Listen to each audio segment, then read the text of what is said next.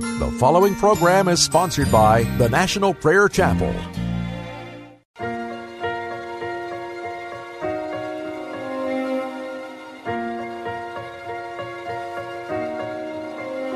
Oh, come, Emmanuel,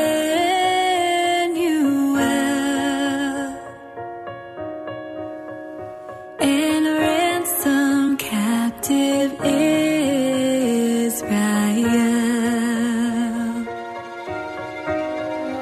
that mourns in lonely exile here, until the Son of God appear. Sing joy, Amen. your children long for you. Sing joy,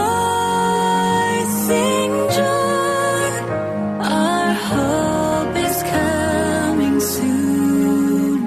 Jesus, we will wait on you. Oh, come, O bright and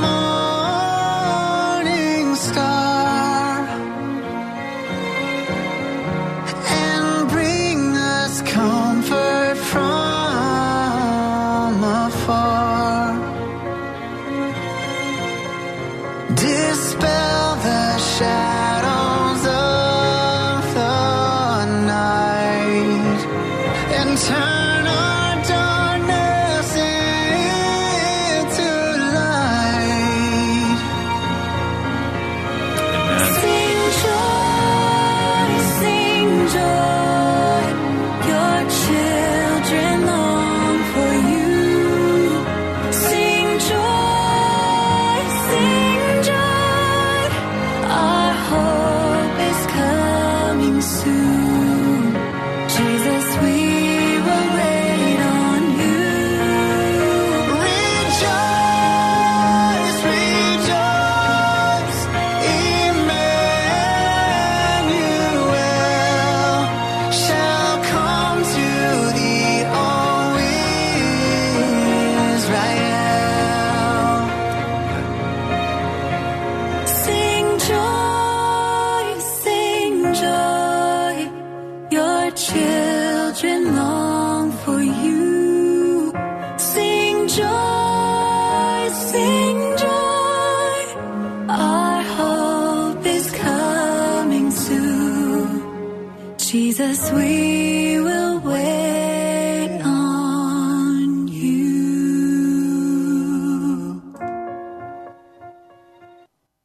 Welcome to Pilgrim's Progress. I'm Pastor Ray from the National Prayer Chapel. We're going to have to stir ourselves up and get a hold of God. We're going to have to stir ourselves up. He's not going to do it for us. He's not going to move us off our easy chair. He's not going to move us to fast and pray. He's not going to move us. We're going to have to be hungry for God and bestir ourselves and get a hold of God. The scriptures say that if we come close to Him, He will come close to us. That's only going to happen if you take very specific action. I've been taking that action. Fasting, praying, seeking the face of God. I recognize I've got to get a whole new understanding of the crucifixion of Jesus and the resurrection of Jesus and the fullness of the Holy Spirit. I am way too shallow, too filled with my own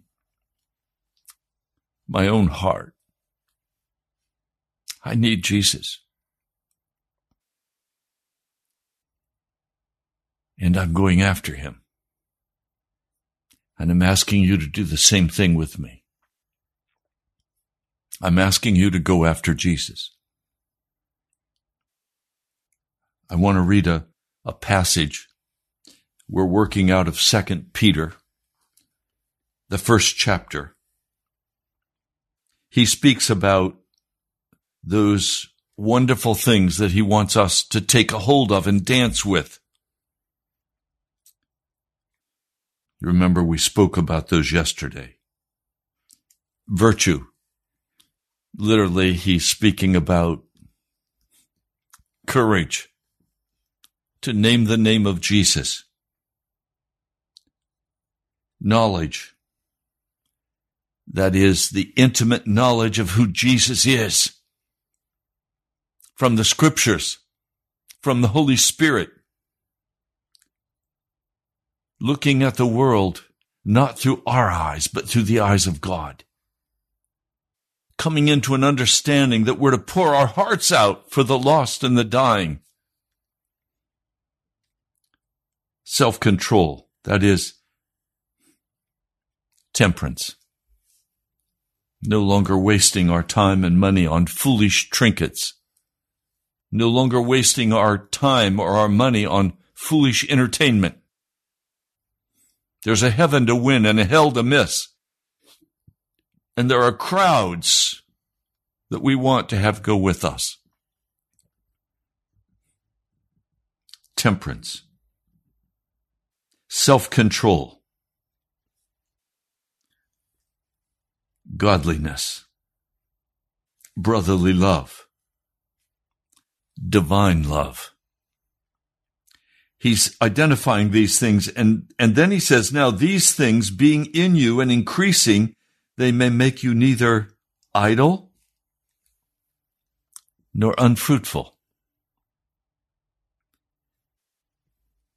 We have been, in the American church, idle and unfruitful. Even that wonderful organization of old, the Salvation Army, has gone almost entirely into social justice. It's gone into being an NGO, not a source of salvation for the lost, the poor, and the dying. They've lost their mission. They're not known for evangelism. They're known for good deeds. Well, and that's very important. I praise God for them. But they're off track. They've left their first calling and their first love, which was Jesus.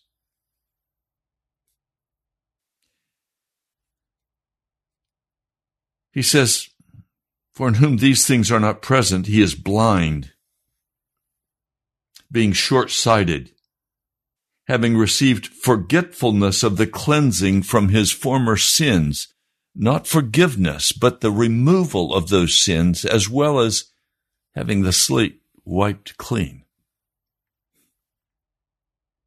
That brief passage in 2 Peter chapter 1, verse 9 reminds me of what Jesus said about the church at Laodicea: blind, naked, miserable, wretched, poor, and don't even know it. Now for this reason, brethren, verse 10, more than ever you must be diligent. You must be earnest. You must be quickly moving to make your calling and election sure. For while doing these things, you will never once fall. The only reason a man or a woman will continue to give way to darkness and sin against the Almighty God is because they have not made their calling and election sure. And as they walk in sin, the wages of sin, according to Romans 6, is death. Even though you claim to be a Christian, and even though you say, by God's grace, I've been saved, no, in the end, you will not be saved. You will be lost. Make your calling and election sure. This is not once saved, always saved, because it's clear in this passage in 2 Peter and in all of Peter's writings that you can lose out, and most will. In Matthew 25, The story of the virgins, 5 wise, 5 foolish, half of the church is lost. These are virgins who are waiting on Jesus' coming. They've sacrificed to be out there, but they have no oil because they were never earnest in making their calling and election sure. So they fell into sin, and they were lost. Verse 11, for in this manner the entrance into the eternal kingdom of our Lord and Savior Jesus Christ will be abundantly provided for.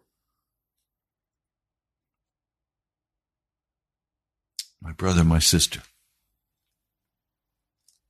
do you understand that we're in a war? It's a war for your soul. It's a war for the soul of America. And if we're not very careful, our freedoms will be stripped from us. They're already being stripped from us. It's going to require a great deal of concerted effort to preserve the Bill of Rights and the Constitution. Individual effort, corporate effort.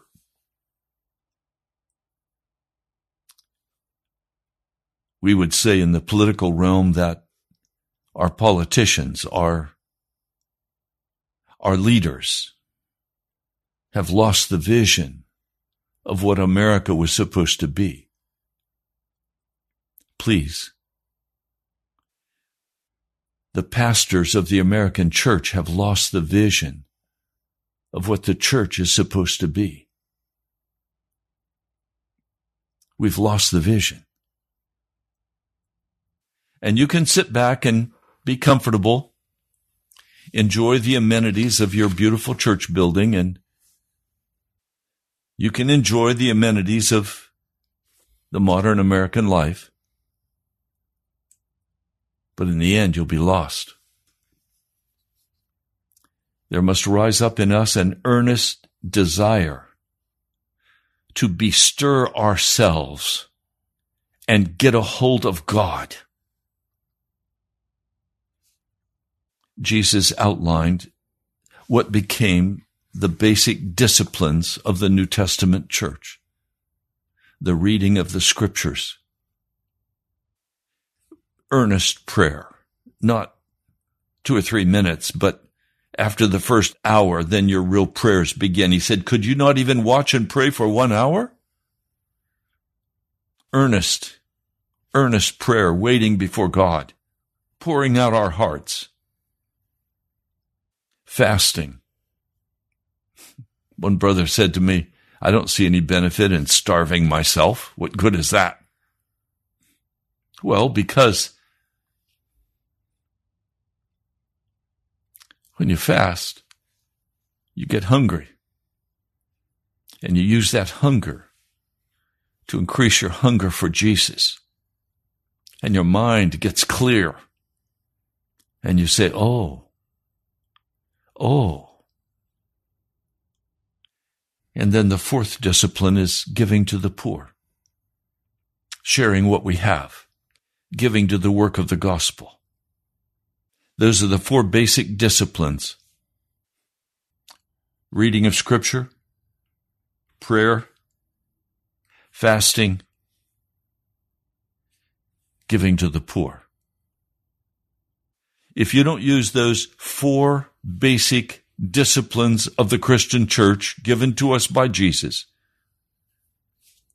you will never bestir yourself, and you will, in your sleepy way and your worldly love, miss out on the coming of Jesus Christ, and you will be blocked from entering the kingdom of heaven. I urge you today, bestir yourself. Do what is necessary to stir your heart up and go get a hold of God. Some of you have never gone and gotten a hold of God. He's been out there, never speaks to you, casual. full of yourself, empty, lazy.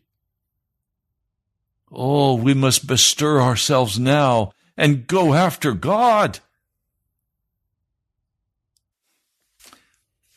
I received a book from my dear brother Ed, How Pentecost Came to Los Angeles, by Frank Bartleman.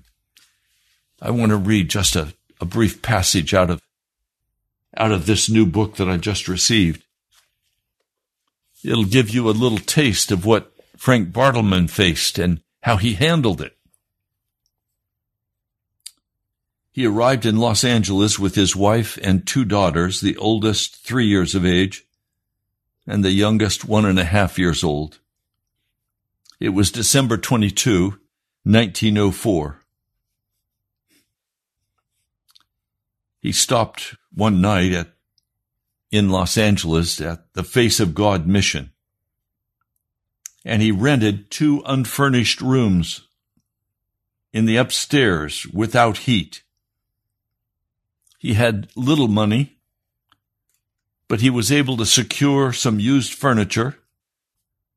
And he writes, we cooked and ate under a tent in the yard, but it was rainy and it was cold, and we suffered much. Our youngest child became sick, but God spared her. The harvest was great, but the labors in those days, they were few. There was plenty of mission work all around us, but the question was, how were our needs to be supplied? Every night found me taking part in services, and my days were spent in personal work. We lived by faith, having no income. I'd served the Lord largely on this line since my conversion in 1893, having been called to preach soon after. My wife was one with me. December 31, we had received 50 cents. That's all we had received since coming to Los Angeles. We were stranded. My health was poor. I wrote in my diary at that time, my health is quite poor, but I believe I shall live to finish my work. Few care to go into the hard places, but my work is to go where others will not go. It seems God can only get a man who has nothing but heaven to live for, to do the work which a strong man is needed to do. I am glad to be used up for his service.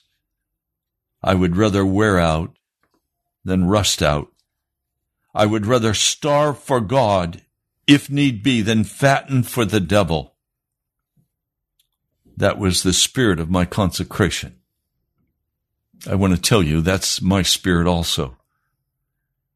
I would rather starve than fatten up for the devil. I would rather fast and pray and seek the face of God. I have nothing but heaven. I have nothing in this world but heaven. I have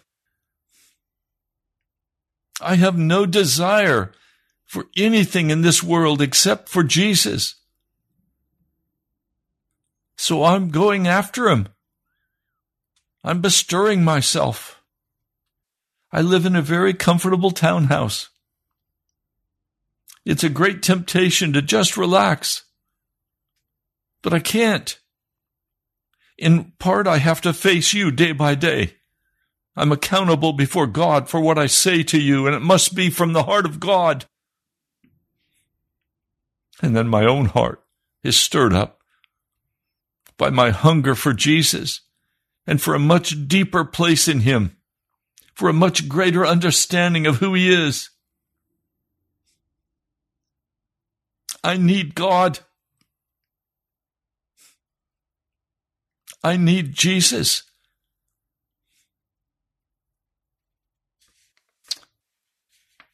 On January 2, I testified and helped in an all-day meeting at a Methodist church. I had to walk there, not having any car fare. Afterward, being very tired, I asked the Lord for my car fare home. and there on the sidewalk was a nickel. I rode home.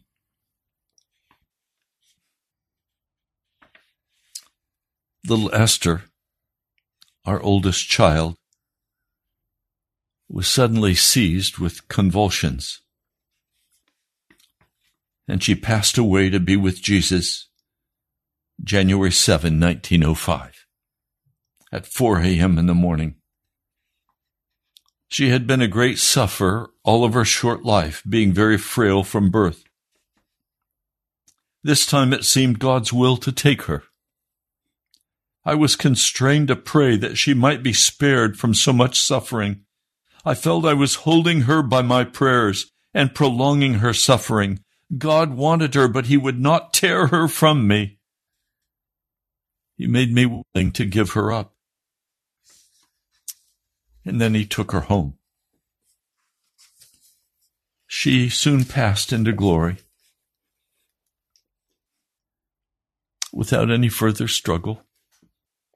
I had kissed her that morning for the last time in consciousness, little realizing it would be the last. Our little ones slip away from us so easily. Let us make the most of them while we have them with us. Deal gently with the children. Life is hard enough for them at best, and we may regret their loss when too late. This is a tumultuous universe for the child's spirit. It's filled with terrible evil forces. We must protect and help them all we can. My wife was pleading with the unsaved woman in the house to get right with God, as little Esther's spirit was departing. So great was the grace given her. We had fondly hoped our little family might never be broken into by death. But he knew best. I copy the following from my diary written at that time. Little Esther slipped away from us early this morning to be with Jesus. The angels called her, and she went to meet them. They carried her off and left us lonely and heartbroken. Oh, what a void her absence leaves with us. But we sorrow not as those who have no hope. She is safe forevermore, saved from an unfriendly world, a life of suffering. She's too frail for the long journey of life in this world, and so he spared her. She was as innocent of evil as anyone could be. The great ordeal of life is past for her. She has gone on before, ahead of us, saved from the sorrow of parting. She has escaped safely while we must struggle on. Her work is finished in the cool of the early morning of life, and she's gone home, spared the heat of the journey. The angels will care for her better than we could, and she will be inconceivably more happy. For her own sake, I would not recall her if I could. So we lay her body away in the full assurance of a glorious resurrection. Someday her glorified spirit, all radiant and rapturous with blissful joy of heaven, will meet us at the beautiful gate. We trust it will not be long. Little Esther was our morning glory. It was the flower she loved. I placed it tenderly on her bosom as she lay in the coffin ready for burial. But she had gone where God and the angels are, never to grow world weary. We were glad she ever came to us, though she stayed but such a little while and broke our hearts in parting. There's one more soul in heaven. Should we be called also before Jesus comes, we will sorrow only for those we leave behind. We will joy for all those gone before. We only miss our loved ones here. Could we but catch one strain of heaven's pure melody, it would spoil us for earthly sounds forever. Could we but catch one glimpse of departed loved ones through the gates ajar, earth could no longer hold us here. We must see things from heaven's side. Earth's sounds and spirits are so crude and so cruel. Heaven is all love and joy and peace and rest. And thank God. Sorrow and parting there will never be known. No more empty chairs, nor graves, nor coffins there. Sister Frambles, a Methodist pastor's wife, she comforted us with a story.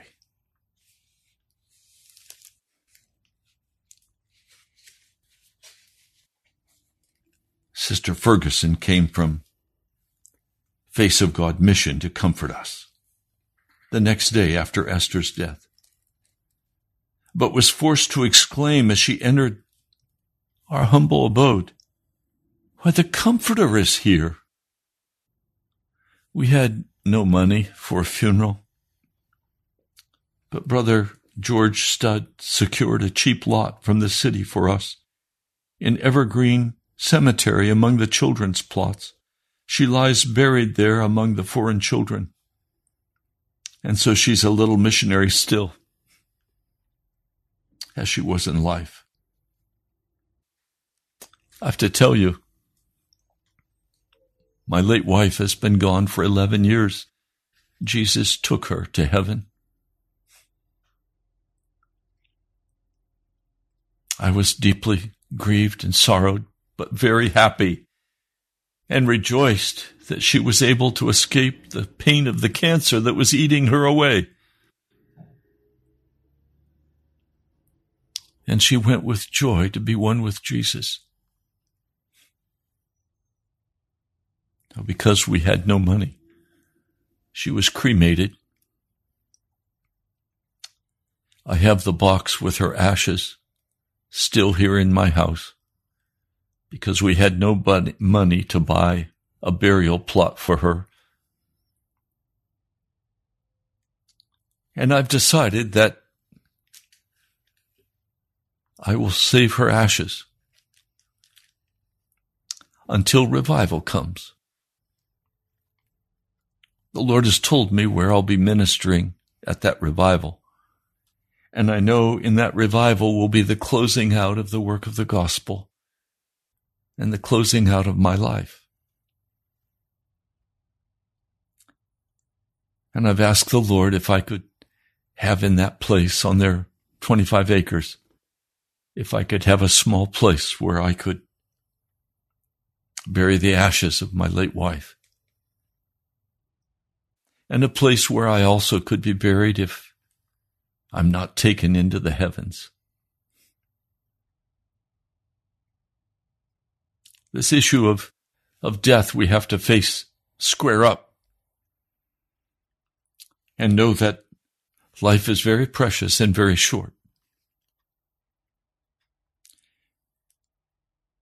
I lost a son. It broke my heart. He was just ready to be born. We were ready to go to the hospital, and that morning, my wife awakened and called me and said, "Ray, something's wrong. This child is not moving in me today." We immediately went to the doctor, and he told us the sad news that the child had died in the womb.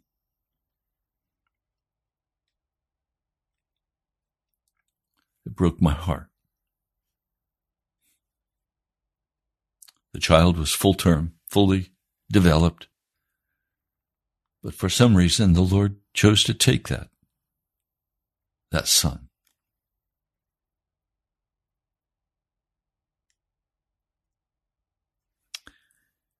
Life is full of sorrows, loss, hardships. But I want to tell you,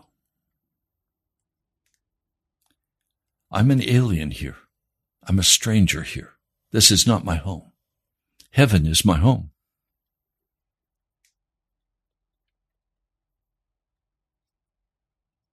Heaven is my home.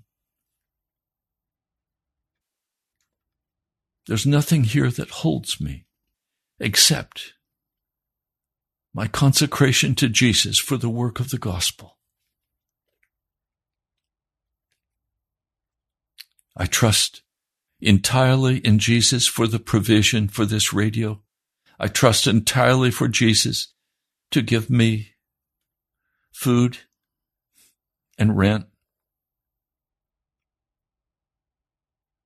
I trust the Lord to dress me as He chooses.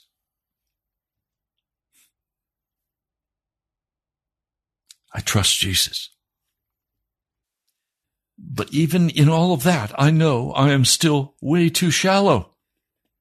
And I am doing everything in my power to bestir myself to get a hold of God for a revival in America.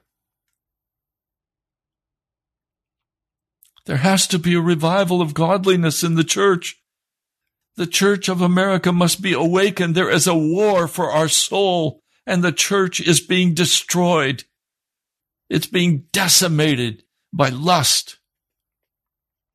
It's being decimated by power struggles and ambition, entertainment, foolishness of this world. It's being decimated, and the pastors who should be leading the charge are sound asleep or participating in the wickedness of the American church.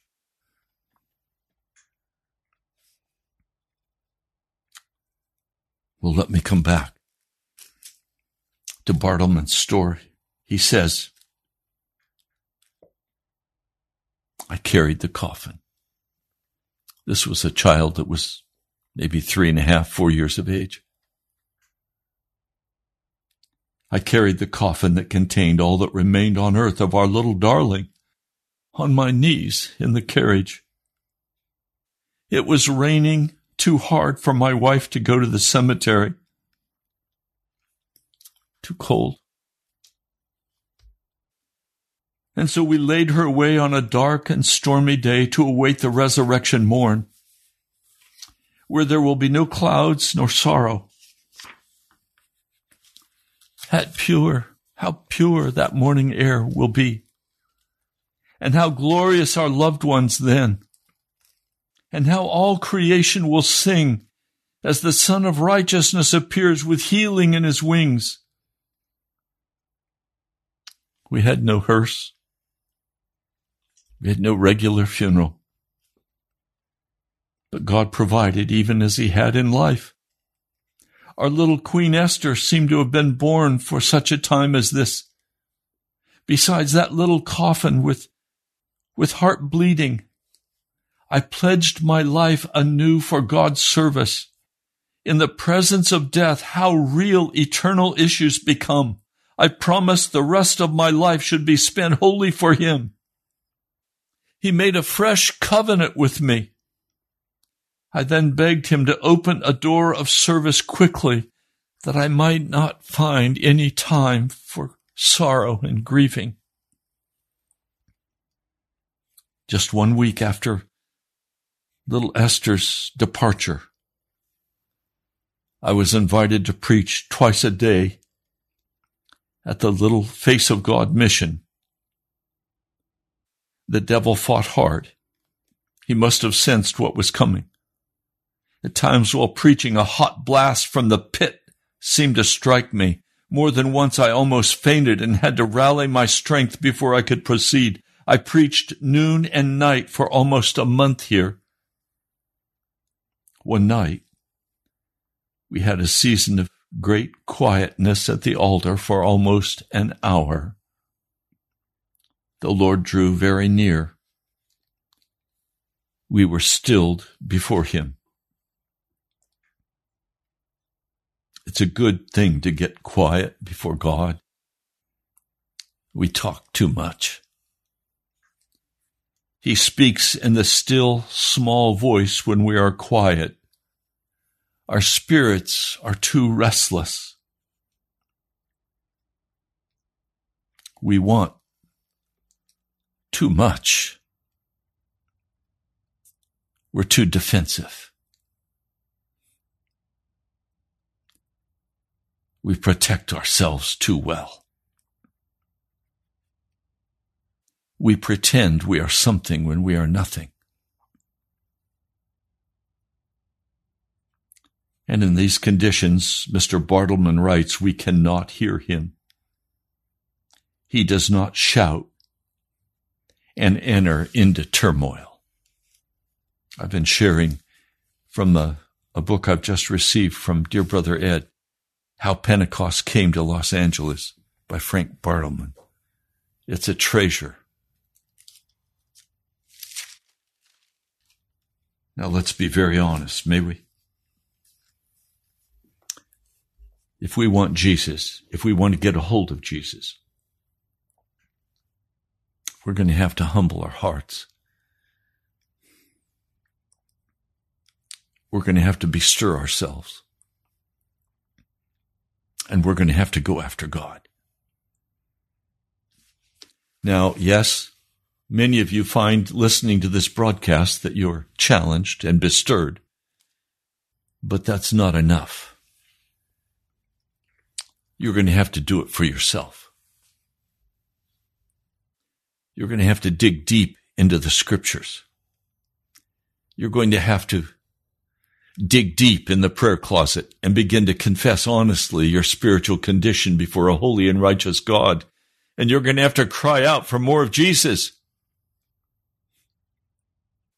I can't take myself to where I have to go. I can see where I must go, but I have no way of getting there. It's not by works.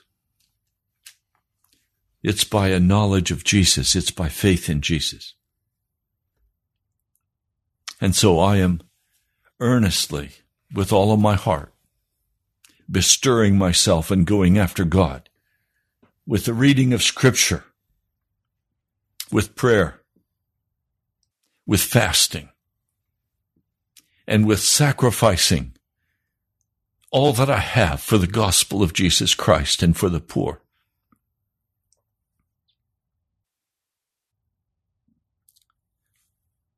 Those are the 4 basic disciplines of the Christian church. And when we follow them,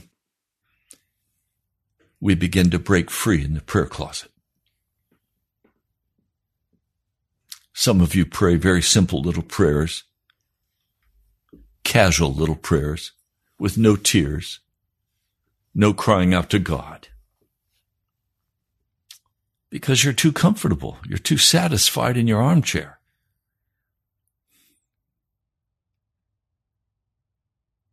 You think you have everything in hand. You know what your plans are. Can I tell you what my plans are? To be utterly, totally, and completely consecrated to Jesus Christ. And he can do with me whatever he chooses. I ask him to take total freedom over my heart and my life and my health, over the National Prayer Chapel, over this broadcast.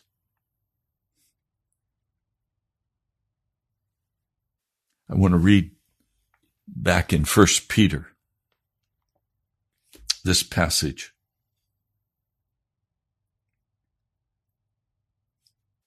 It's found in chapter 5. Peter writes, you must shepherd the flock of God.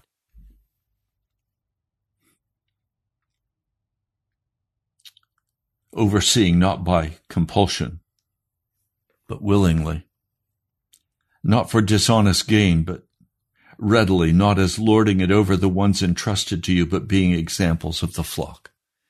I consider you all who listen a part of my flock. And I don't come with arrogance telling you what you must do. You must cry out to the Lord.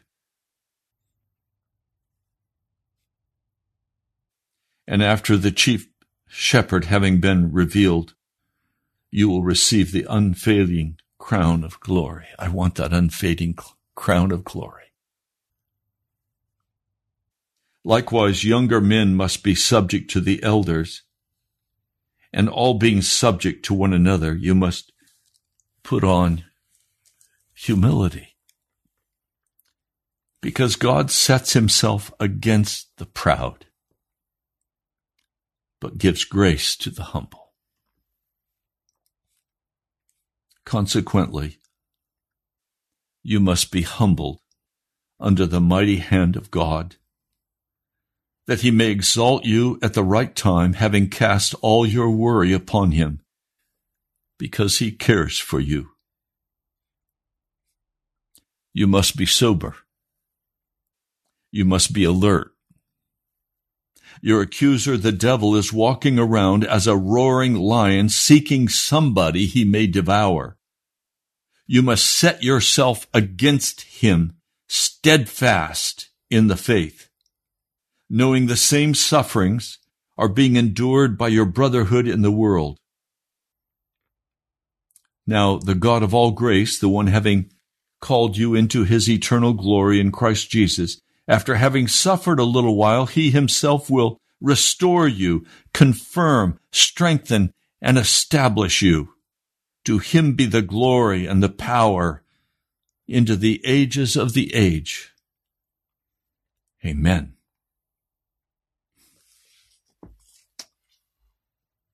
We will not be humbled before God by circumstances alone. And God has often used circumstances to desperately humble me, taking from me family, friends, church, leaving me hanging alone. But I was raised with positive thinking. When the going gets tough, the tough get going. I'm tough. I'm going to get going. I'm not going to lay here and feel sorry for myself. I'm on my way. I'm a winner. All of that foolishness. That was not washed out of me by circumstances. That was washed out of me by brokenness. Acknowledging before a holy and righteous God that I was an arrogant and proud man, and that if I didn't have him, I would die, and that I could not provide for myself, that I could not open the way before myself, that I was going to wait upon him,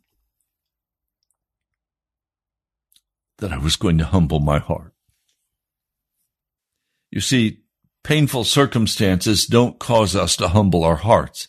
It's a decision we make in response to whatever's happening in our lives. We can be arrogant and cause much pain in other people's lives by blaming them, by being defensive, and I've done all of that. We can self-justify our behavior and our failures. We can explain away why we're in the situation we're in and make it look like we're the victims. May I be very straight up with you? I am not a victim. And you are not a victim either. And it requires that we make a determination in our heart that we are going to go after God, that we are going to get a hold of God, that we are going to humble our hearts before him and stop excusing our failures, stop excusing our feelings, stop excusing our self-justifications, and cast them all down and say, Lord, It's me. I'm the one standing in need of prayer. Remember that old song? It's me, it's me, it's me, oh Lord, standing in the need of prayer. Well, it's me. I need your prayers. And I've been very encouraged by the great outpouring of love that has continued to come even this morning. Thank you. You are my precious brothers and sisters in Jesus. And while on one hand, I want to be careful not to offend you by accusing you or judging you,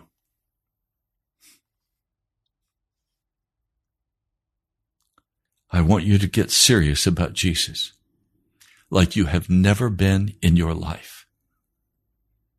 Now, if you ask me, I will tell you I have always been serious about Jesus. But today I'm much more serious than I was a few years ago. I need a new understanding of who Jesus Christ is. I need a fresh revelation of his glory. I need a fresh understanding of who he is and what he wants and how to walk humbly before him. So I deliberately come transparent, not claiming to be somebody because I'm not, having nothing to recommend myself to you or to God, simply casting myself fully upon Jesus and waiting upon him, and earnestly bestirring myself with the Christian disciplines of prayer and scripture and fasting and giving for the work of the gospel and for the poor. Recognizing that nothing is going to change if I don't change me and hungrily search after Jesus. That's what I'm doing. And I ask, will you join me in doing this? Will you fast with me? Will you pray with me? Will you search the scriptures with me? Will you give with me?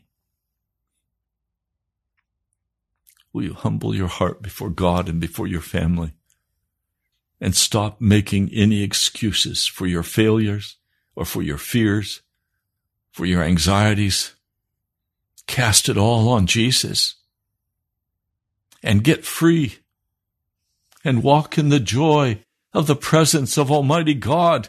Walk in joy in Jesus, but seek his face with all of your heart. Lord, I come. I come today before your throne, seeking your face, knowing that I have nothing to recommend me. I have no righteousness to bring before you and say I'm deserving of more than this. In fact, I'm in no way deserving for the love and the kindness and the mercy you've shown me, for the way you have removed sin from my heart and forgiven me for my wickedness. I come with my brothers and my sisters, and I say, Lord, will you look with mercy upon us? Will you look with kindness upon our weakness? Would you cause us to bestir ourselves and to do all in our power to get a hold of you, Lord?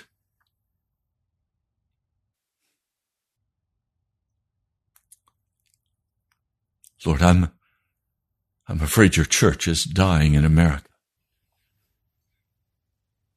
You have removed yourself from the foolishness, the worldliness, the entertainment. I plead, O Lord, that you will turn the hearts of your people to seek your face,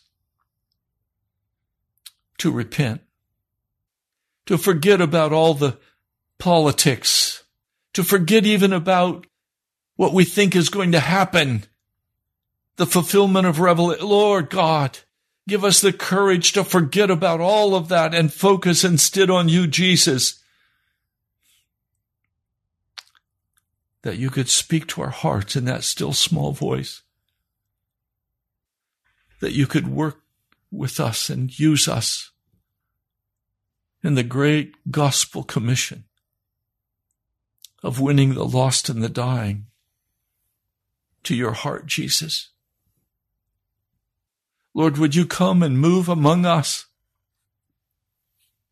Would you come and bring great conviction of sin, of casualness, of shallowness, of emptiness? Would you come and fill your people today, Jesus?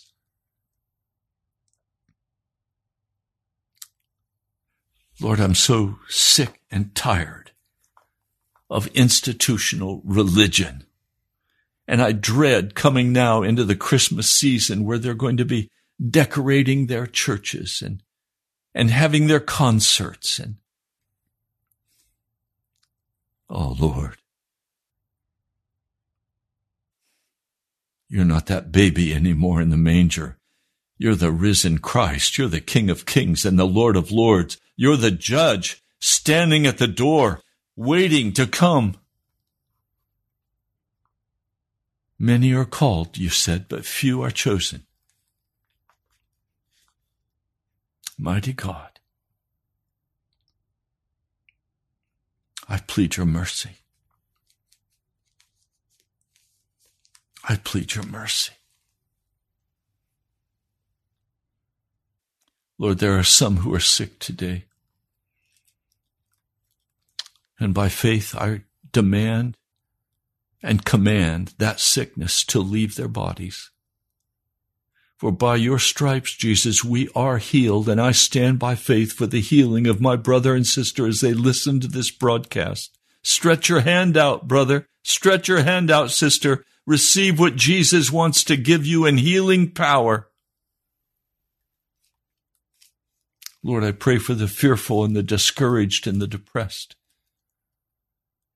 that they would come to terms with their wicked heart and roll that anxiety over to you, Jesus, and be filled by your Spirit.